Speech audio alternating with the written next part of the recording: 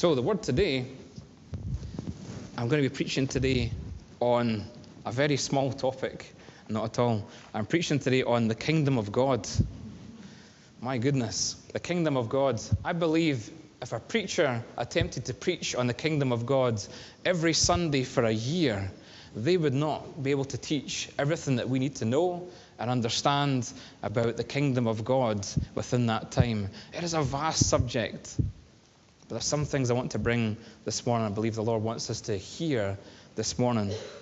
Did you know that Jesus spoke about the kingdom of God or the kingdom of heaven or his kingdom 155 times in the Gospels? He spoke about this more than any other subject in the Gospels. His kingdom. So what is the kingdom of God? As soon as you mention the kingdom of God, there's some scriptures that just jump into your mind. You think about the Lord's Prayer, where Jesus instructs us that we should pray for this kingdom to come. We're praying for a revolution where God's will is done on earth as it is in heaven. And Jesus tells us that we should seek first the kingdom of God. What an instruction that is. Seek first the kingdom of God, and all other things will be added unto you. Sounds easy, doesn't it? But it's such a challenge at the same time. Seek first the kingdom of God, and everything else will be taken care of. Kingdom of God is a kingdom. Pretty simple. Every kingdom has a king. But this kingdom is different. It's an eternal kingdom. I shall go to the handheld mic. We're going to...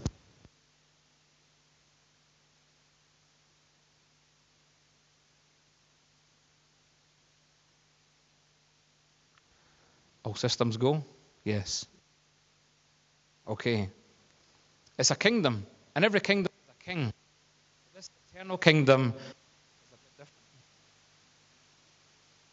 This king is a bit different. Is that not working either? Ah, there we are. It is in and out. Wow. Everybody start praying for a new sound system. That would be awesome. Please don't blame the sound guy. Yeah. Try that one.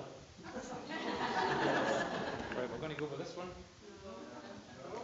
Not working? Yes, yes. Okay. If the sound system goes out and I don't notice, start waving your hands. That'd be great. Okay. So, this kingdom has a king, a very different king to any other kingdoms. For this king is the King of Kings. Our own queen in this country says that she follows a king, and it's King Jesus. It's a different kingdom. Jesus spoke himself to Pontius Pilate to say, I am a king, but my kingdom is not of this earth. These things, these very short statements, my goodness, we could ponder them for a very long time and learn lots and lots from each of these statements. That's not the main message today. This king, who is the King of Kings, our very own queen, says she follows this king. This king did not come to be served like any other king. He came to serve. He even humbled himself in such a way that he washed his disciples' feet. He took the filth and the dirt off of their feet. What king would do that?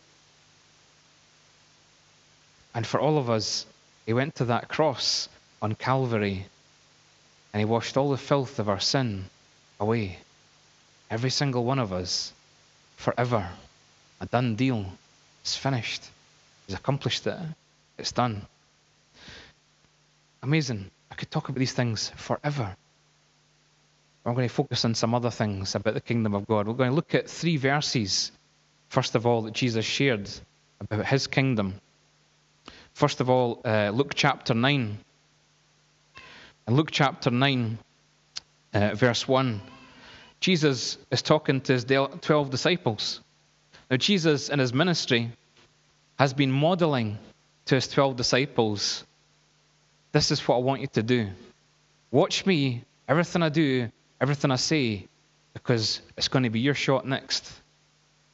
Because I won't always be here. I'm teaching you. So he models to them everything to do with his kingdom and his kingdom coming. So in Luke chapter 9, when Jesus had called the 12 disciples together, he gave them power and authority to drive out all demons and to cure all diseases. And he sent them out to preach the kingdom of God and to heal the sick. He sent them out to preach the kingdom of God. I only focused on that pretty recently. I always thought when Jesus sent out the 12, I always thought in my head, he said, go out and share the gospel. It specifically says, go and preach the kingdom of God. That is his main instruction to his 12. The 12 that he was teaching, his senior leadership team. This is your focus, boys. Go and do it. I'm going to give you all the power and all the authority to bring signs of the kingdom, to cast out evil, to heal all sickness, all diseases, and preach the kingdom of God. Then in Luke 10, reading from verse 9. In Luke 10, verse 9, Jesus not only is teaching the 12, his senior leadership team, he's got his next group, his extended leadership team of 72. 72 people, and he's been modeling to them, watch me, watch what I do, everything I say, everything I do, I'm teaching you. I'm teaching you now. Now it's your turn. And he says to the 72 in Luke chapter 10, verse 9, heal the sick who are there and tell them that the kingdom of God is near you. Tell them that the kingdom of God is near you. So he gives other instructions before that, just like he did the 12. I'm giving you power. I'm giving you authority. Now go and do it. But not only have you to preach that the kingdom of God, tell them that the kingdom of God is near. Because every time that we experience a healing, someone using a spiritual gift, it is a sign and a taste and a flavor of the kingdom of God. And the third verse I would like to share is Luke chapter 17, reading from verse 21. Luke chapter 17, verse 21. In fact, we'll go to verse 20. Once having been asked by the Pharisees when the kingdom of God would come, Jesus replied, the kingdom of God does not come with your careful observations, nor will people say, here it is, or there it is, because the kingdom of God is within you. What a strange saying. The kingdom of God is within you. A couple of things I really want to share about this. The second part, where Jesus says, the kingdom of God is within you. I remember many years ago when I was a young Christian. I think I was about 19 at the time. And I met a guy called Danny McVicker. Does anybody remember Danny McVicker? I met Danny McVicker for the first time. I heard him speak. I was blown away by how bold this guy was, and how confident he was, and how effective he was in ministry. And after he'd been sharing his testimony, he invited the time in ministry and said, anyone wants prayer, come forward and I'll pray with you. And I was desperate to go and get prayer from him. And I said to him, I want what you've got, because I could see this anointing on him. And I wanted to be effective for God. I said, I want what you've got. And what he said to me, it really confused me. He said, you've already got it. I said, no, you don't know me at all. He says, I can tell you, son, you've already got it. Was that a good Danny impersonation? I'm telling you, son, you've already got it. I said, no, but I want what you've got. I can't do what you do. He says, the kingdom of God, son, is within you. Let's pray that it'll be released fully into your life. I don't know why I'm doing an impersonation here.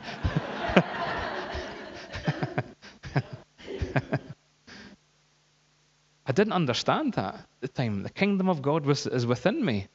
And we're going to pray for it to be released. I thought an anointing was something that came down from heaven. But here's Jesus himself saying, the kingdom of God is within you.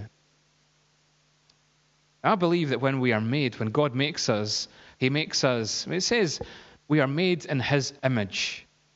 God is unique, and he's made each and every one of us absolutely unique.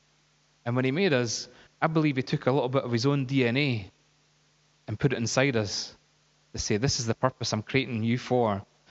You're going to reveal me to the world in a way nobody else ever could. You're special. There is a purpose for your life. And I believe it's like an investment, a deposit he puts in us. And I believe Jesus is saying, and kind of confirming this, it's already within you. All you need to do is make yourself available and ask for it to be released, because it was the purpose for which you were created. The kingdom of God is within you. Now, there's a warning in this statement as well before that, when he's saying to the Pharisees, Jesus, the only people that he had an issue with, the only people he ever challenged, the only people he ever got angry with, were those people in religious positions who were abusing their position with God, or were missing the point and were leading people astray. So he has a wee jibe at the Pharisees here and says, the kingdom of God does not come with your careful observations. The Pharisees were very, very religious. They were all about keeping the rules and forgetting about the rule maker. The observation of rules became religious. It became constrictive. And they thought they were the leading lights in that generation. Now, the warning that comes with this is there's a warning for each and every one of us. That as we draw closer to God, sometimes we can get a little bit off the track where we become a little bit too religious. Where we are so absorbed in God's scriptures and his rules that we become the God police. And when anybody crosses a line, we're the first ones there to point the finger and say, you're wrong. Stop what you're doing. You're wrong. Jesus says that is not the way. I'll give you a couple of examples here. The time that the Pharisees were trying to trap Jesus, and they bring before Jesus a woman caught in adultery. And they say to him very confidently, the Mosaic law says this woman should be stoned to death. She has crossed a very big line, and the law is very clear. She should be stoned to death for committing adultery. What do you say? And Jesus, observing the rule maker, says, let he who is without sin cast the first stone. And one by one, they all drop the stones and walk away. Because we've all fallen short of the glory of God. We've all crossed those lines. How dare we be God's police and stand out and say to people, you're wrong, you're a sinner. Well, we're all sinners. But some of us see that as our role in the Christian community. Once watched a Christian documentary. Has anybody ever seen the Derren Brown films? Anybody ever heard of them? The Furious Love of God, Finger of God. Anybody ever heard of these? Absolutely fantastic Christian documentaries, and I really recommend them to you. But in one of the documentaries, Derren Brown goes to, he was going to see someone when he actually came across a demonstration by Christians. He came across and realized, oh my goodness, there's a gay pride parade going through the town. And there was hundreds of Christians there with placards. And he went and interviewed one of them. And this guy had a placard that says, God made Adam and Eve, not Adam and Steve. That was his placard. And Derren Brown interviewed the guy and says, how long have you been doing this kind of work, coming to do demonstrations like this? He says, I've been doing it for 20 years. 20 years. Every time I hear of one of these parades, I'm there with my placard. He says, and the guy said, because God's word says, and he clearly mentions a few things. They said, well, God points out that God thinks this is wrong, it's a sin, it's an abomination. And Derren Brown said, you're right, I suppose, but see, how many people have came to faith by the work that you're doing in the 20 years? He says, nobody. He says, how many conversations you had with people? Hundreds. And then Darren Brown went and interviewed one of the guys on the parade and said, what do you think of these Christians out here? And he says, I don't like Christians. They hate us. What a statement. Darren Brown says, I love my brothers because they are my Christian brothers, but I don't like the way that they present my Father. My Father is a God of love. Yes, there is sin in this world. Yes, we must stand up against sin. But Jesus, whenever sin was presented in front of him, like the woman who was caught in adultery, he didn't say, yep, you're absolutely right. She's bang out of order. Give me one of those stones. Jesus was all about reaching the lost. As were the guys out there with the placards. They wanted to reach the lost, but you have to question the methodology if they have never, ever brought anyone to faith. And we have to look at ourselves and reflect upon ourselves. Are we being Christ-like in the work that we do as we represent our Father? Are we being Christ-like? The kingdom of God is where we have a relationship with God. It's not a religion, it's a relationship. The kingdom of God is within you. And we only feel that kingdom, we only receive that kingdom, we only experience that kingdom when we make ourselves fully available to it, 100%, and ask God to take over our lives. I've been a Christian for 30 years now. Wow, 30 years. I'm starting to get some grey hairs. 30 years. And when I was a young Christian, when I was just really getting into Christianity, I came across a Christian writer called Tony Campolo. Has anybody ever heard of Tony Campolo? Read all of his books when I was a teenager. Tony Campolo is a professor of sociology, but he's also been a spiritual advisor to, I think, 3 American presidents. And one of my friends really introduced me to Tony Campolo. And I read his books, and I found them so encouraging and so instructional. He was quite a character, quite a funny guy, a guy that was full of life, because the kingdom of life, kingdom of God was fully within him. Some of the funny and daft things he used to do, which I tried to replicate with mixed results. He says, you ever get into a lift, or as he would say, an elevator? You ever get into an elevator and it's absolutely stuck full and everybody's shoulder to shoulder, and everybody's quite embarrassed and they try not to make eye contact and they just try to get through the whole experience, wait for the doors to open and they get back out. He says, I love making people feel a bit awkward. So he said, I love getting in there. And he said, I love it. And I was going backwards and I wait for the doors to shut. And as soon as they're shut, I turn around and say, you're probably wondering why I've called this meeting here today.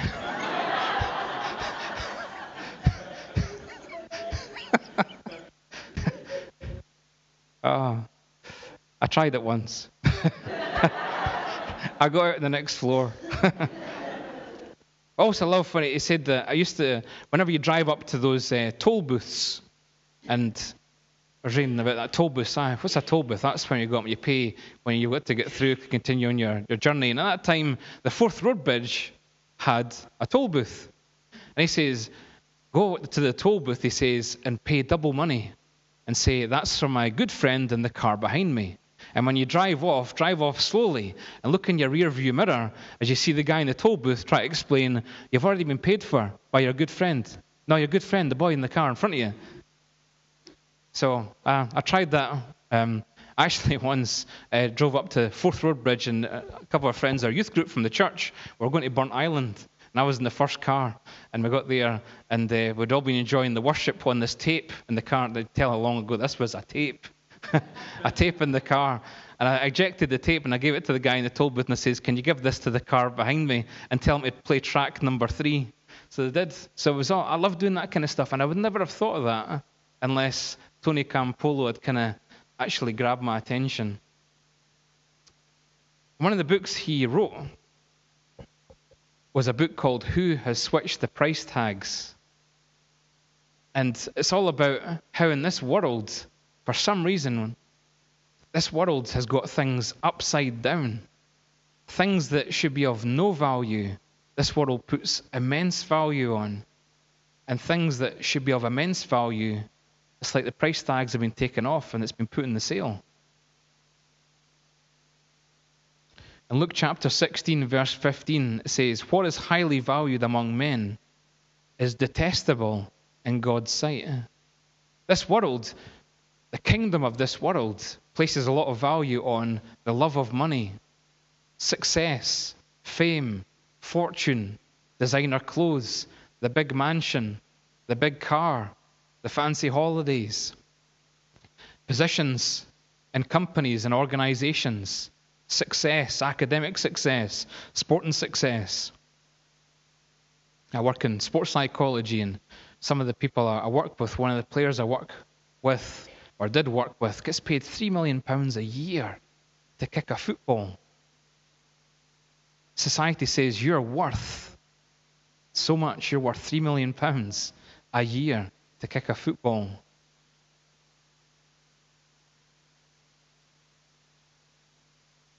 It does take skill and it takes hard work to get there, and it's a short career, etc.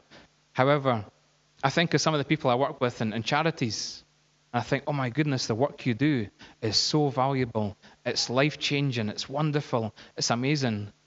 And you get paid peanuts. I don't understand it. I do a lot of work in schools, and the people support workers, I love the work that the people support workers do, but they get paid peanuts, and yet they're changing lives and helping society. The society says that's not really worth very much. You'll get paid almost minimum wage for that. I once worked for a man who was a self-made millionaire. Guy came from a working class family, and he made a great success of himself. His company that he started within 20 years, 25 years, got to a £50 million turnover. He was making about £7 million profit a year. He had the big mansion. In fact, he had several mansions. He loved shooting, and so he bought a farm down in the borders in Scotland just so he could shoot privately. And then he thought, I'm getting a wee bit bored of that, so I'll buy a farm up in the Highlands, so I've got an options for my weekends where I go. And he was an A-lister at the big parties. He travelled the world. I got very close to him, and he said, "Stephen, I am absolutely depressed. I have so much regret in my life. I did this for my family, and yet I missed my kids growing up. They're in their 30s now. I don't know them. I don't know my wife anymore. I'm all alone." A couple of years after he said that to me, he died in his 60s. What was the purpose of his life?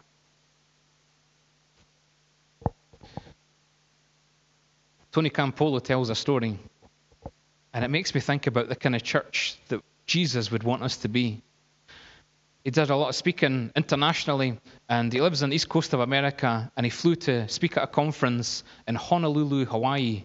So he went through a few time zones to get there, and he got to his hotel, and he went to his bed, and he woke up at 3 o'clock in the morning, bang, fully awake, jet lag, and starving hungry, and the hotel was all shut down. So he had to go out in the streets of Honolulu, walking about, trying to find somewhere to get a cup of coffee. As a psychologist, I would say, never drink coffee in the middle of the night. You're never going to get back to sleep. Switch your brain on. But he went for a cup of coffee and a sugar donut. That's what he went for. Oh my goodness, Tony, what are you doing? You ever talk to the professor of psychology in your university? We went there 3 o'clock in the morning. He found a greasy spoon called Joe's. And he's in there drinking a cup of coffee, eating his sugar donut. And he says, you can tell it's a greasy spoon. He says, the guy, Joe, comes out and says, "What you want?" And he says, "Oh, what you got?" He says, "Coffee, donuts." "I'll take a coffee and a donut." And so he says, Joe goes to the donut display area and wipes his hand and picks up the donut, thuds it on the plate. "There you go, there's your donut." He says, one of those kind of places. And he said, I'm drinking my cup of coffee, eating my donut, and in spills about a dozen girls. And he said, I can't help but hear the conversation. And it's ladies of the night, chatting away about what's been happening. And one of the girls says, "It's my birthday tomorrow. And one of the girls said to her, so what do you want us to do? Throw a party for you? He says, no, I'm just saying it's my birthday. He says, another one started making fun of her. Oh, you want us to bake you a cake? He said, I'm just saying it's my birthday. And it wouldn't matter. I've never had a birthday party in my life. I've never ever had a birthday cake in my life. Why should I expect one now? As the girls went away, Tony Campolo speaks to Joe, the owner, and he says, do you know these girls? Yeah, they're in every night about 3 o'clock in the morning. He said, do you know the girl that's about to have the birthday tomorrow? He says, that's Sarah. He says, what do you think about us throwing a birthday party for Sarah? He says, the Holy Spirit was speaking to her. He says, what do you think about throwing a birthday party for Sarah? And he says, Joe's face lit up. He says, I like that idea. That's a brilliant idea. And he shouts to his wife, hey, Jane, this guy's got an idea to throw a birthday party for Sarah. And Jane comes out and says, oh, that's a terror. That's a fantastic idea.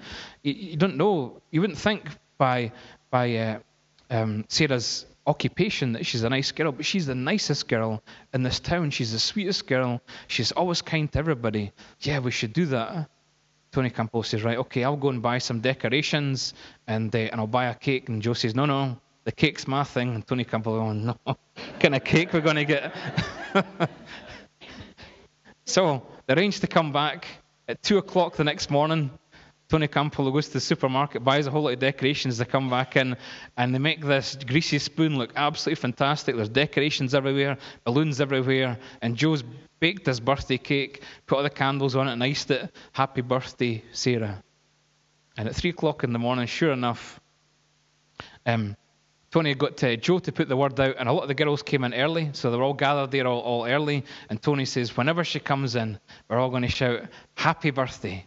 So when Sarah came in, they all shouted at the one time, happy birthday, Sarah. He said, I've never seen someone so shocked in all my life. I thought she was going to pass out. And Joe came forward with his birthday cake with the candles on it. And Sarah started crying and saying, for me? I said, yeah, for you.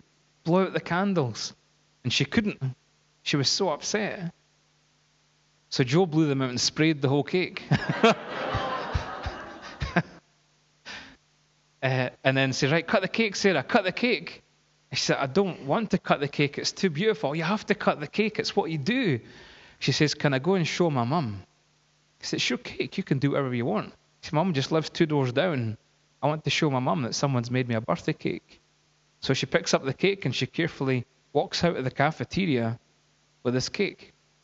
So Tony Campolo says, I've now got this cafeteria full of about 60 people. They're all crammed in there. He says, there's me, there's a cafeteria owner, his wife. He says, and about 57 prostitutes. And he says, and everybody turns to me. What happens next? And he says, you know what? Let's pray. So he got all of them. He led them all in a prayer. The most beautiful prayer when he prayed about Sarah and said, Lord, I just pray that you would come into her life and you would show her what a real father is like, and you'd show her what love, true love, is really like, and all the damage, everything that this world has thrown at her. I pray, Lord, that you would heal all of that damage and she would be made pure and whole in your sight. He says, when they opened their eyes, he says, all these girls were all crying. And Joe pulled them aside and says, I didn't know you were a preacher.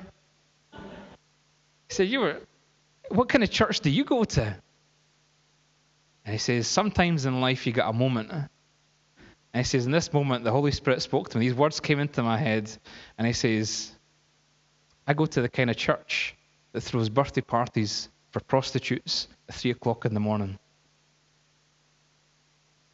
Joe kind of stared for a minute and says, no, you don't. He said, if there was a church like that, even I would go to it. Do you think that's the kind of church that Jesus would lead? What kind of church are we? Jesus was all about seeking and serving the lost. And so let's turn to Luke chapter 15. Jesus told many stories, parables, to try and get people to understand what he was actually saying, what he's talking about. He spoke many parables about the kingdom of God. He spoke in many parables about who God is and the very nature of God. And in Luke chapter 15, he gets a bit of a head of steam here because he actually tells 3 stories in a row. He's preaching it. He's on fire. He starts off with the parable of the lost sheep. He says, you know what? God's like this. What if you had 100 sheep and 99 of them's okay, but you realize one of them's wandered off? Would you not go off and find that sheep? And when you find it, bring it back safe into the fold. And Jesus said at the end of that parable, there is so much rejoicing in heaven. There's a party thrown in heaven for that one who was lost, who comes back into the fold, the one who was dead and is now alive, the one that was lost but is now saved. All of heaven rejoices. It doesn't matter who they are. It doesn't matter what they've done. If they come back, heaven rejoices.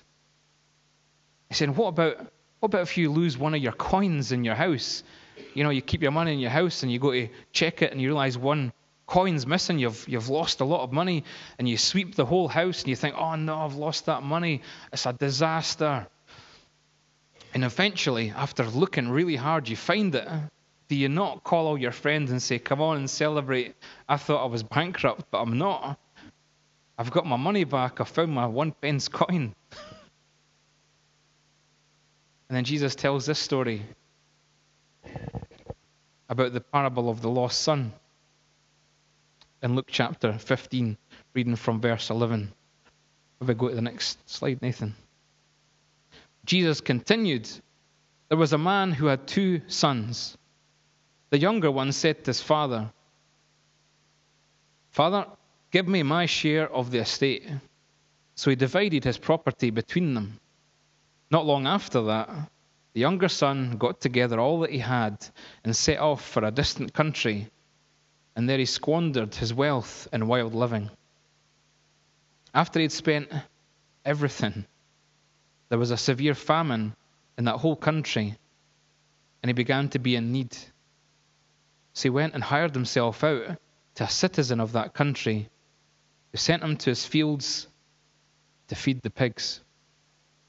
He longed to fill his stomach with the pods that the pigs were eating, but no one gave him anything.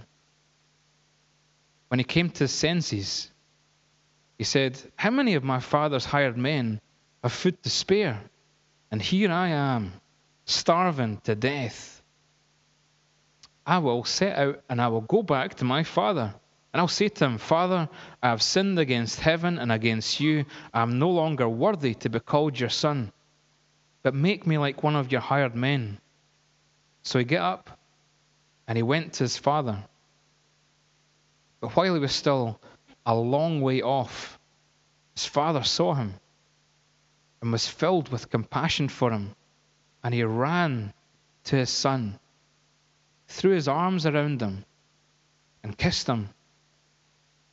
The son said to him, Father, I have sinned against heaven and against you. I am no longer worthy to be called your son. But the father said to his servants, quick, bring the best robe and put it on him. Put a ring on his finger and sandals on his feet. Bring the fattened calf and kill it. Let's have a feast and let's celebrate. For this son of mine who was dead is alive again. He was lost and he's found.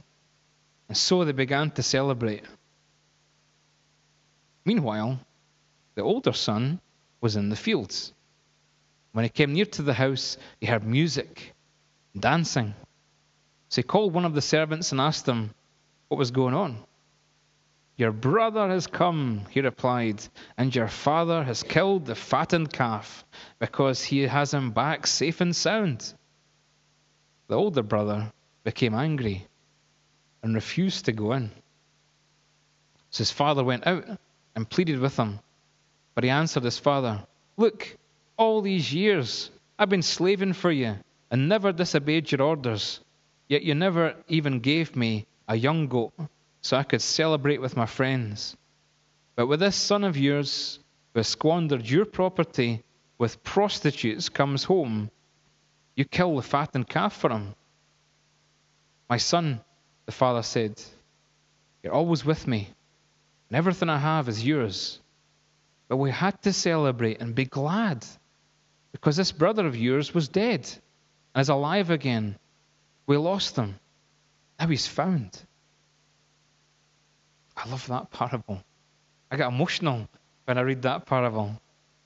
So Jesus is the ultimate storyteller. I love when I go on holiday, I always read John Grisham novels. I think John Grisham is a great storyteller. I don't know if you've ever read John Grisham novels. Absolutely superb how this guy crafts a story. And you're just absolutely hooked. But I think Jesus is the ultimate storyteller. He really illustrates his point. And I think this is probably his finest hour, I think, in this. You know, he's warming up with the lost sheep story, which was good. Very good, yeah. I give him 8 out of 10 for that. Then he comes in with the lost coin. That was a wee short one. He obviously realised I'm really hitting the mark here. Here comes the big belter. Wait till you hear this one, boys. The parable of the lost son. I think this is amazing. And the imagery, the extreme imagery that Jesus uses to prove his point really paints a strong picture of how amazing our Father God is. He talks about this father who has 2 sons. And we are all God's children. We could be one of these sons. But something bizarre happens, and this really would capture the audience that he's talking to. Because in Jewish culture, if a son says, I want my inheritance now, it's a scandal. An absolute scandal. The youngest son is actually saying to his father, you know what? I wish you were dead. That's extreme. Because the inheritance would never be given until the father died. This young upstart says, I can't wait to get out of here. I wish you were dead. Give me what you can right now, and I'll take it. What an insult, a scandal. Everybody's hooked. It's the opening chapter of an amazing story, and everybody's hooked. I wonder what's going to happen next. This is a cautionary tale. And the intentions of the young son are revealed just a few weeks later when he departs. He takes everything he's got, sells up whatever land he was given. He's all cashed up, ready to go and enjoy life on his terms. And he basically says to his family, I don't want you looking over my shoulder. I don't want to feel guilty about some of the choices I'm going to make. I want complete freedom. I'm going to run away from you. Just like so many people in this world do. They run away from God. The further they can run away from God, the less guilty they feel. They realize what they're doing is wrong. They're crossing lines. But if they can say, I don't believe in God, it gives them a freedom to go and do what they want. Like the son here who says, I wish you were dead. I don't need you in my life. I'm out of here. Sayonara, I'm off. I'm way down to London to live it up. So he goes to this far off land, and he does what he thinks is going to bring him life in all its fullness, everything this world has to offer. And he spends all his money on trying to win people over, throwing the big parties, bringing the women in, the wine, the song. And pretty soon he becomes pretty popular and loves it, so he's spending more and more money. And within a short space of time, he's blowing the lot on the penthouse apartment, the Hugo Boss suit. And then a recession hits the land. A famine comes. All of a sudden, he's got no money. All these people that he was extravagant with, turns out, well, they're not my friends at all. They care nothing about me. I have no money. They've disappeared. And then the next part of the story, again, an absolute crowd catcher as Jesus telling the story. For this Jewish boy, the only job he can get is to feed the pigs, the most unclean ritual animal in Jewish culture. Don't eat anything from the pig. It's filthy. It's unclean. Don't touch it. And yet he has to go and feed the pigs. And he's in such a desperate state that he yearns to eat what the pigs are eating. That's a bleak picture, is it not? Jesus is capturing everybody with this story. This son has made such a big mistake. His life is upside down. It's a disaster, an absolute disaster. Everybody's in the crowd's kind of thinking, I can't wait till the story's over because I'm going to tell everybody about this. The Jewish son that said to his father, I wish you were dead, and then blew it all and ended up feeding the pigs. This is a great story. The son has an epiphany. What a mess I've made of my life. What an absolute disaster zone. What a train wreck. I'm trying to eat what the pigs are eating here. And I was so disrespectful and horrible to my father. And yet my father has never done a thing wrong. He even loves his servants. And they have more than they can eat. Look at me. I need to go back into my father's care. I need to go back to my father. He will make my life better. But I'm not fit to be one of his sons anymore. I've burnt that bridge. But I still need to convince him, the son thinks. I still need to have this convincing Oscar-winning speech to even get taken in as a servant to make my life better. So from there to coming back to his father, he rehearses this speech over and over and over and over and over, because it's his one chance to get back in and make his life better. But what he doesn't realize is his father never stopped loving him. His father loved him completely. It didn't matter what he said. It didn't matter what he did. His father still loved him. Reminds me of a story about a woman in Brazil. True story. A young girl wanted to leave her little town in Brazil, and she wanted to go to Sao Paulo and make her fame and fortune there. And her mother, who was older and wiser, says, "It's just you and I, this family.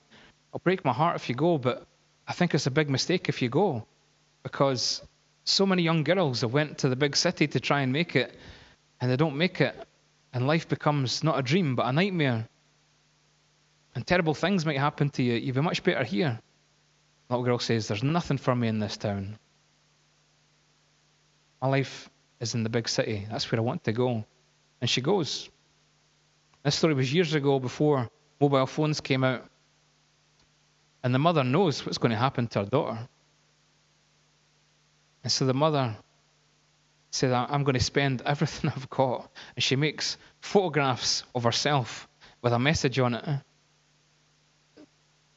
And she spends all her money on this, getting to Sao Paulo, putting these photographs up in every seedy hotel that she can find on the notice boards. And one night, sure enough, this girl, her whole life has turned into a nightmare. And she's become a prostitute. And she's walking down the stairs after being with a client. And out of the corner of her eye, she sees a picture of her mother on the notice board.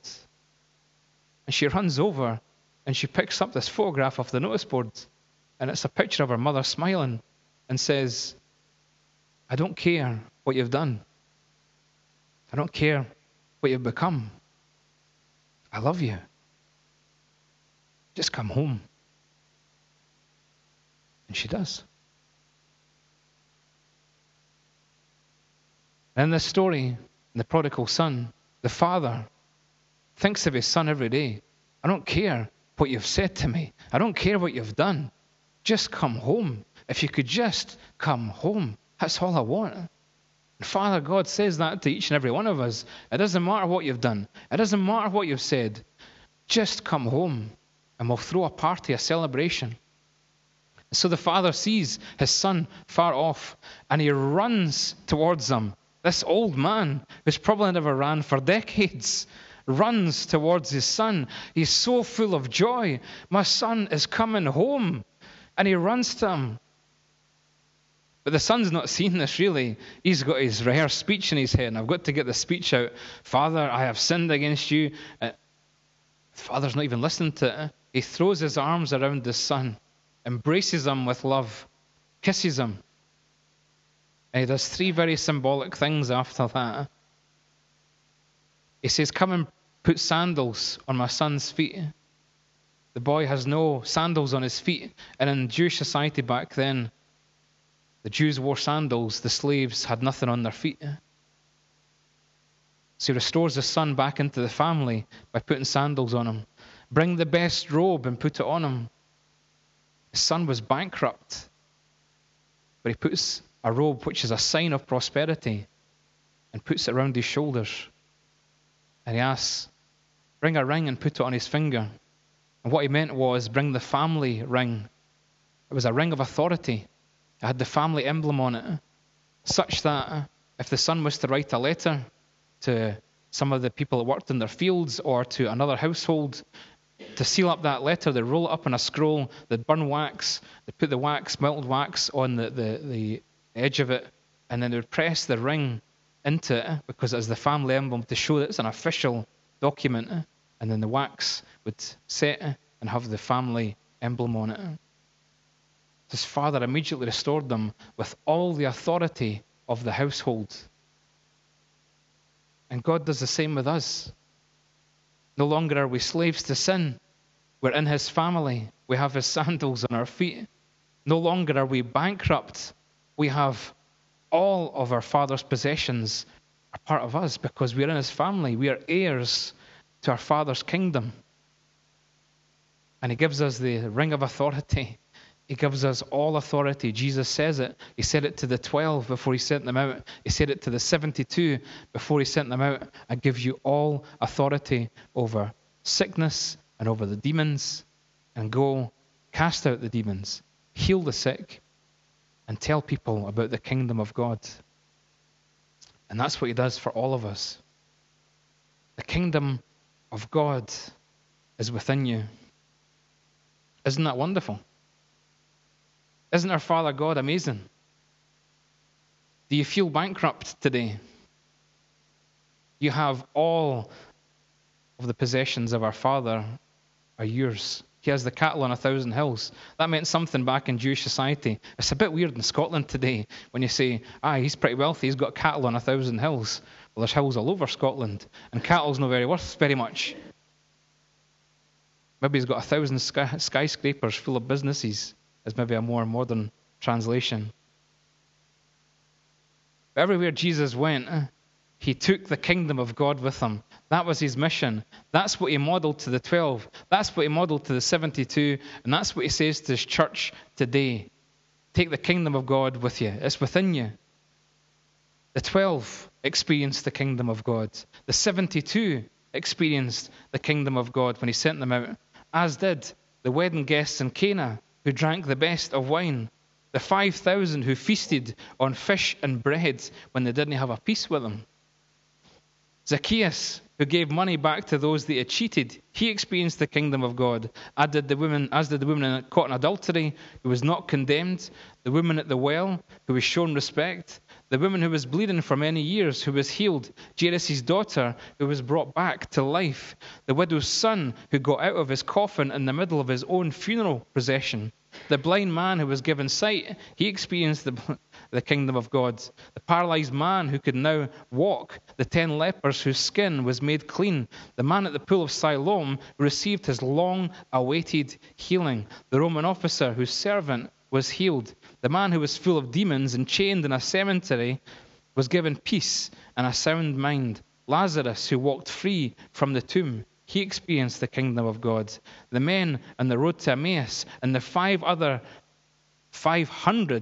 other people who are mentioned in the New Testament who saw the resurrected Christ in the flesh, as did Paul on the road to Damascus. He experienced the kingdom of God, as did the billions of Christians all over the world right now, just like us, who have repented of their sins, fallen upon the grace of God, given their lives, and found salvation and life in all its fullness, and have the kingdom of God fully alive within them. We have the kingdom of God within us. What are we doing about it? Are we releasing it every day? Are we looking to the example that Jesus has modeled for us and step out in faith and say, yeah, I'm going to do just what you asked me to do. I'm going to be just like you because you've given me all authority. Is that who we're going to be? Is that the church that we're going to be? I look forward to the night that we in Whitburn Pentecostal Church throw a birthday party for prostitutes at 3 a.m.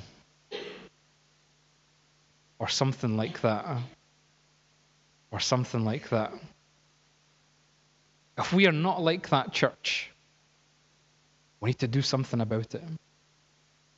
The kingdom of God is here right now. It's here and it is yet to come. It is within us as a foretaste of our future.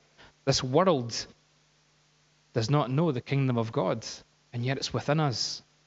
So it's our obligation, it's our opportunity to go and share it. Let's pray.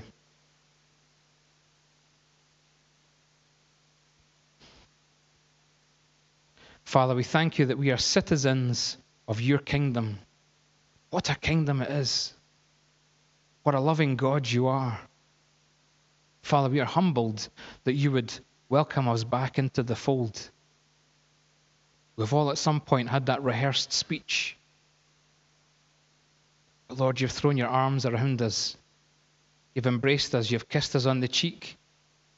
You've put sandals on our feet, a robe around our shoulders, a ring of authority on our hand. We have your authority. We have your prosperity. We are in your family. Father, we are eternally grateful. Father, help us to release your kingdom within our very lives. For your kingdom is attractive. Your kingdom is beautiful.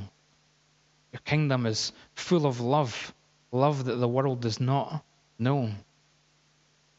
Lord, help us to serve you. Help us to fellowship with you. Help us to worship you.